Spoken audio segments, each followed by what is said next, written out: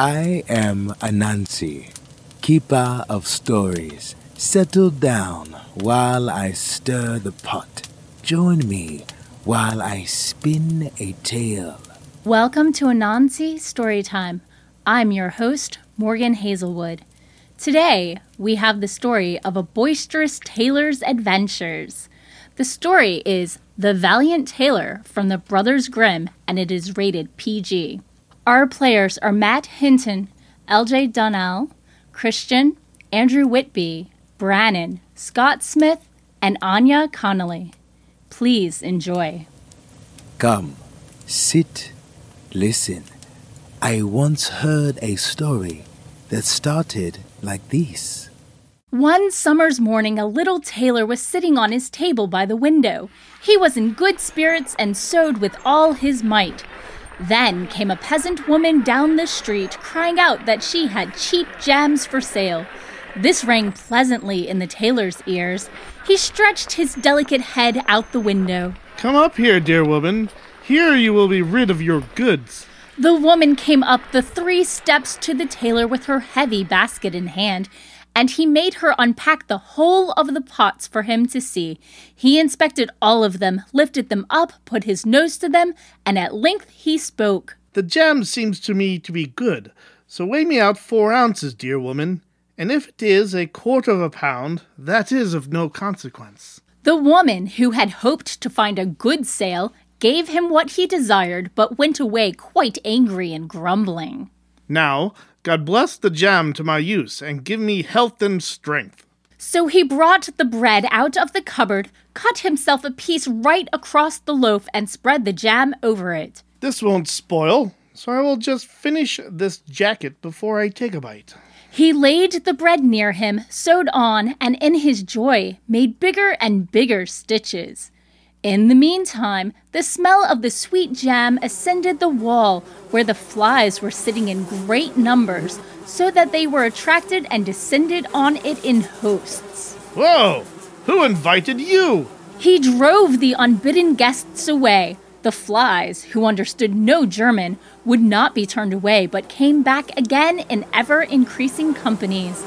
Then the little tailor at last lost all patience and got a bit of cloth from under his work table. Wait, and I'll give it to you. He struck them mercilessly with the cloth. When he drew it away and counted, there lay before him no fewer than 7 flies, dead and with legs stretched out. He could not help but admire his own bravery. Art thou a fellow of that sort? The whole town shall know of this feat.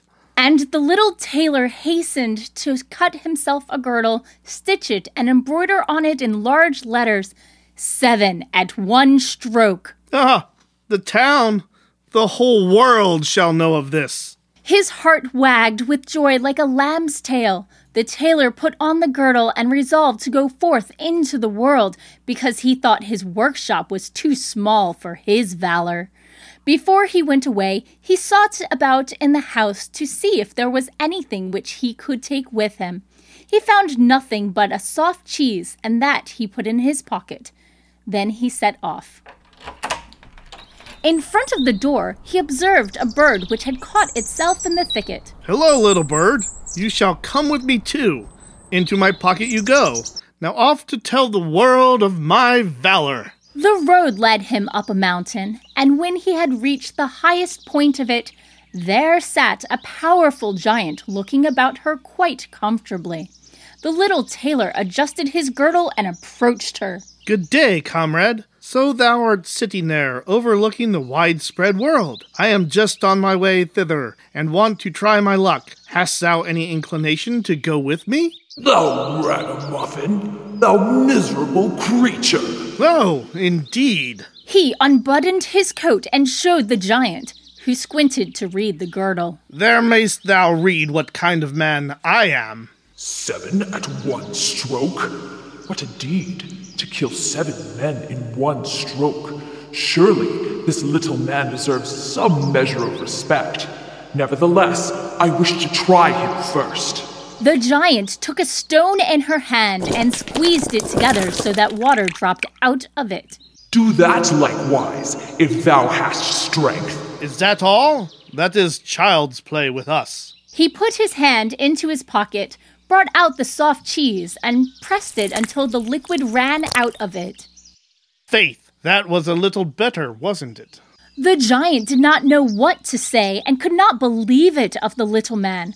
Then the giant picked up a stone and threw it so high that the eye could scarcely follow it. Now, little mite of a man, do that likewise. Well thrown, but after all, the stone came back to earth again. I will throw you one which will never come back at all. He put his hand into his pocket, took out the bird, and threw it into the air. The bird, delighted with its liberty, rose, flew away, and did not come back. How does that shot please you, comrade? Thou art certainly strong, but now we will see if thou art able to carry anything properly.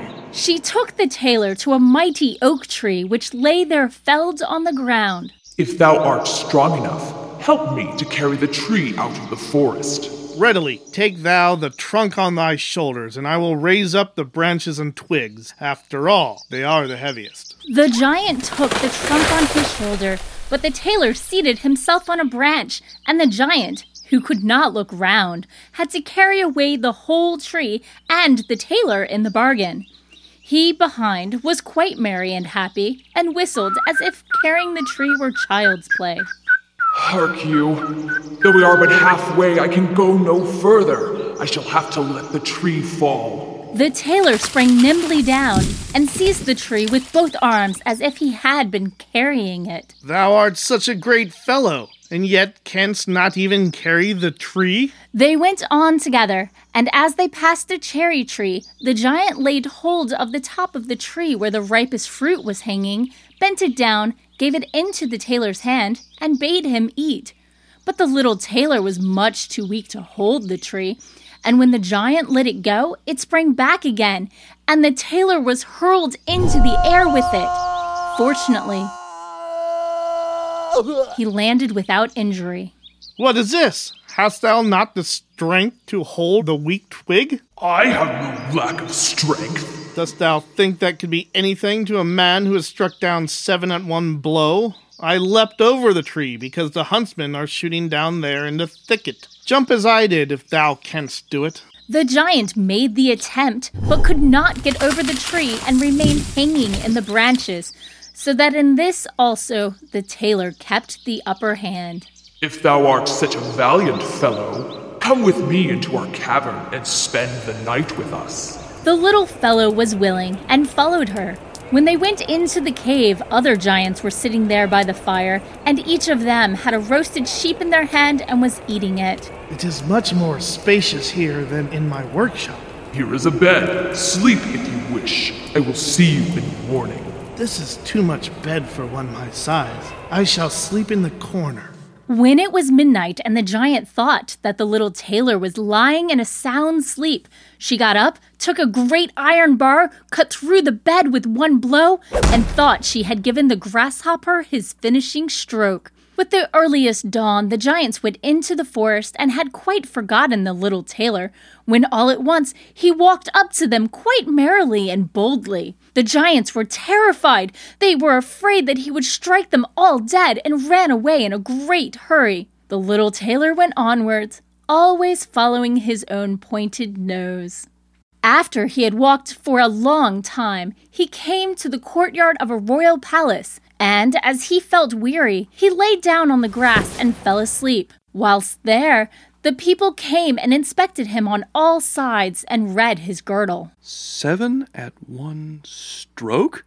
Ha! Why tarries this great warrior here in the midst of peace? He must be a mighty lord. They went and announced him to their queen, and gave it as their opinion that if wars should break out, this would be a weighty and useful man who ought on no account be allowed to depart. The council pleased the queen, and she sent one of her courtiers to the little tailor to offer him military service when he awoke. For this very reason I have come here. I am ready to enter the queen's service. He was therefore honorably received, and a separate dwelling was assigned him. The soldiers, however, were set against the little tailor and wished him 1,000 miles away. What is to be the end of this? If we quarrel with him and he strikes about him. 7 of us will fall at every blow. Not one of us could stand against him, would that he were 1,000 miles away. They came, therefore, to a decision, betook themselves in a body to the queen, and begged for their dismissal from service. We are not prepared To stay with a man who kills 7 at one stroke.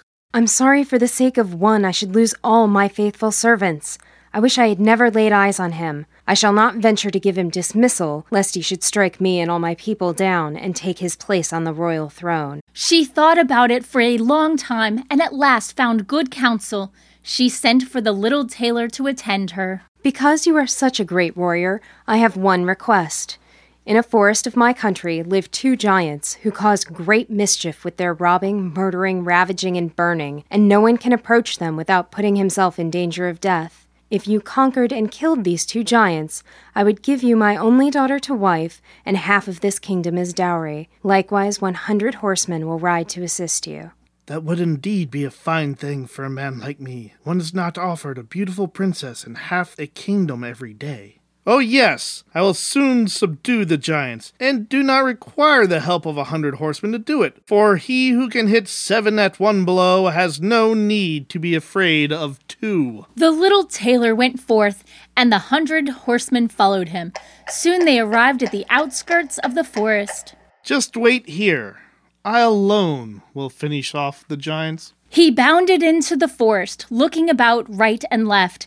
After a while, he perceived both giants laying under a tree. They slept so soundly and snored so strongly that the branches waved up and down. The little tailor, not idle, gathered 2 pocketfuls of stones and with these climbed up the tree. When he was halfway up, he slipped out over a branch until he sat just above the sleepers. He then let one stone after another fall on the breast of one of the giants. For a long time the giant felt nothing, but at last he awoke and pushed his comrade. Why art thou knocking me? Thou must be dreaming. I am not knocking thee. They laid themselves down to sleep again, and then the tailor threw a stone down on the second. What is the meaning of this? Why art thou pelting me? I am not pelting thee. They disputed about it for a time, but as they were weary, they let the matter rest, and their eyes closed once more. The little tailor began his game again, picked out the biggest stone, and threw it with all his might on the breast of the first giant. That is too bad. He sprang up like a madman and pushed his companion against the tree until it shook. The other paid him back in the same coin. And they got into such a rage that they tore up trees and belabored each other so long that at last they both fell down dead. It's a lucky thing that they did not tear up the tree on which I was sitting, or I should have had to spring onto another like a squirrel. But we tailors are nimble. Now let me jump down and do my work. He drew out his sword and gave each of them a couple thrusts in the breast, and then went out to the horsemen. I've given both of them their finishing stroke, but it was hard work. They tore up trees in their sore need to defend themselves, but all that is to no purpose when a man like myself comes, who can kill 7 at one blow. Indeed, they have not bent one hair of mine. The horsemen would not believe him, and rode into the forest. There they found the giants swimming in their blood, and all round about lay the torn-up trees. Then the company returned to the castle. I have done the deed, and desire my promised reward. Although it means I will break my promise, I still must be rid of this warrior. Before thou receivest my daughter and half my kingdom, thou must perform one more heroic deed. In the forest roams a unicorn which does great harm, and thou must catch it. I fear 1 unicorn, still less than 2 giants. 7 at one blow is my kind of affair. Give me a rope and an axe, and it shall be done. He went forth into the forest, and again bade those who were sent with him to wait outside. He had not long to seek. The unicorn soon came towards him and rushed directly on the tailor as if it would spit him on its horn without further ceremony. He waited until the animal was quite close and then sprang nimbly behind a tree. The unicorn ran against the tree with all its strength and stuck its horn fast in the trunk. It had not strength enough to draw its horn out again, and thus it was caught. He came out from behind the tree and put the rope around its neck, and then, with his axe, he hewed the horn out of the tree. And when all was ready, he led the beast away and took it to the queen. I still will not give you the promised reward and make a third demand. Before the wedding, you must catch a wild boar that makes great havoc in the forest. The royal huntsman should give you their help. Willingly, this is child's play. For a third time, he did not take his escort with him into the forest, but left them on its edge. They were pleased to stay. The wild boar had several times received them in such a manner that they had no inclination to lie in wait for him. When the boar perceived the tailor, it ran on him with foaming mouth and whetted tusks, and was about to throw him to the ground. But the active hero sprang into a chapel which was near. In one swift motion, he leapt up and out a high window. The boar ran in after him, but the tailor, who was already outside, shut the door behind it. Then the raging beast was caught. The little tailor called the huntsmen thither, that they might see the prisoner with their own eyes. The hero and the huntsman returned to the queen. Whether you like it or not, you are obliged to keep your promise and give me the hand of your daughter and half of your kingdom. Had she known that it was no warlike hero, but a little tailor who was standing before her, it would have gone to her heart still more than it did. The wedding was held with great magnificence and small joy, and out of a tailor a king was made.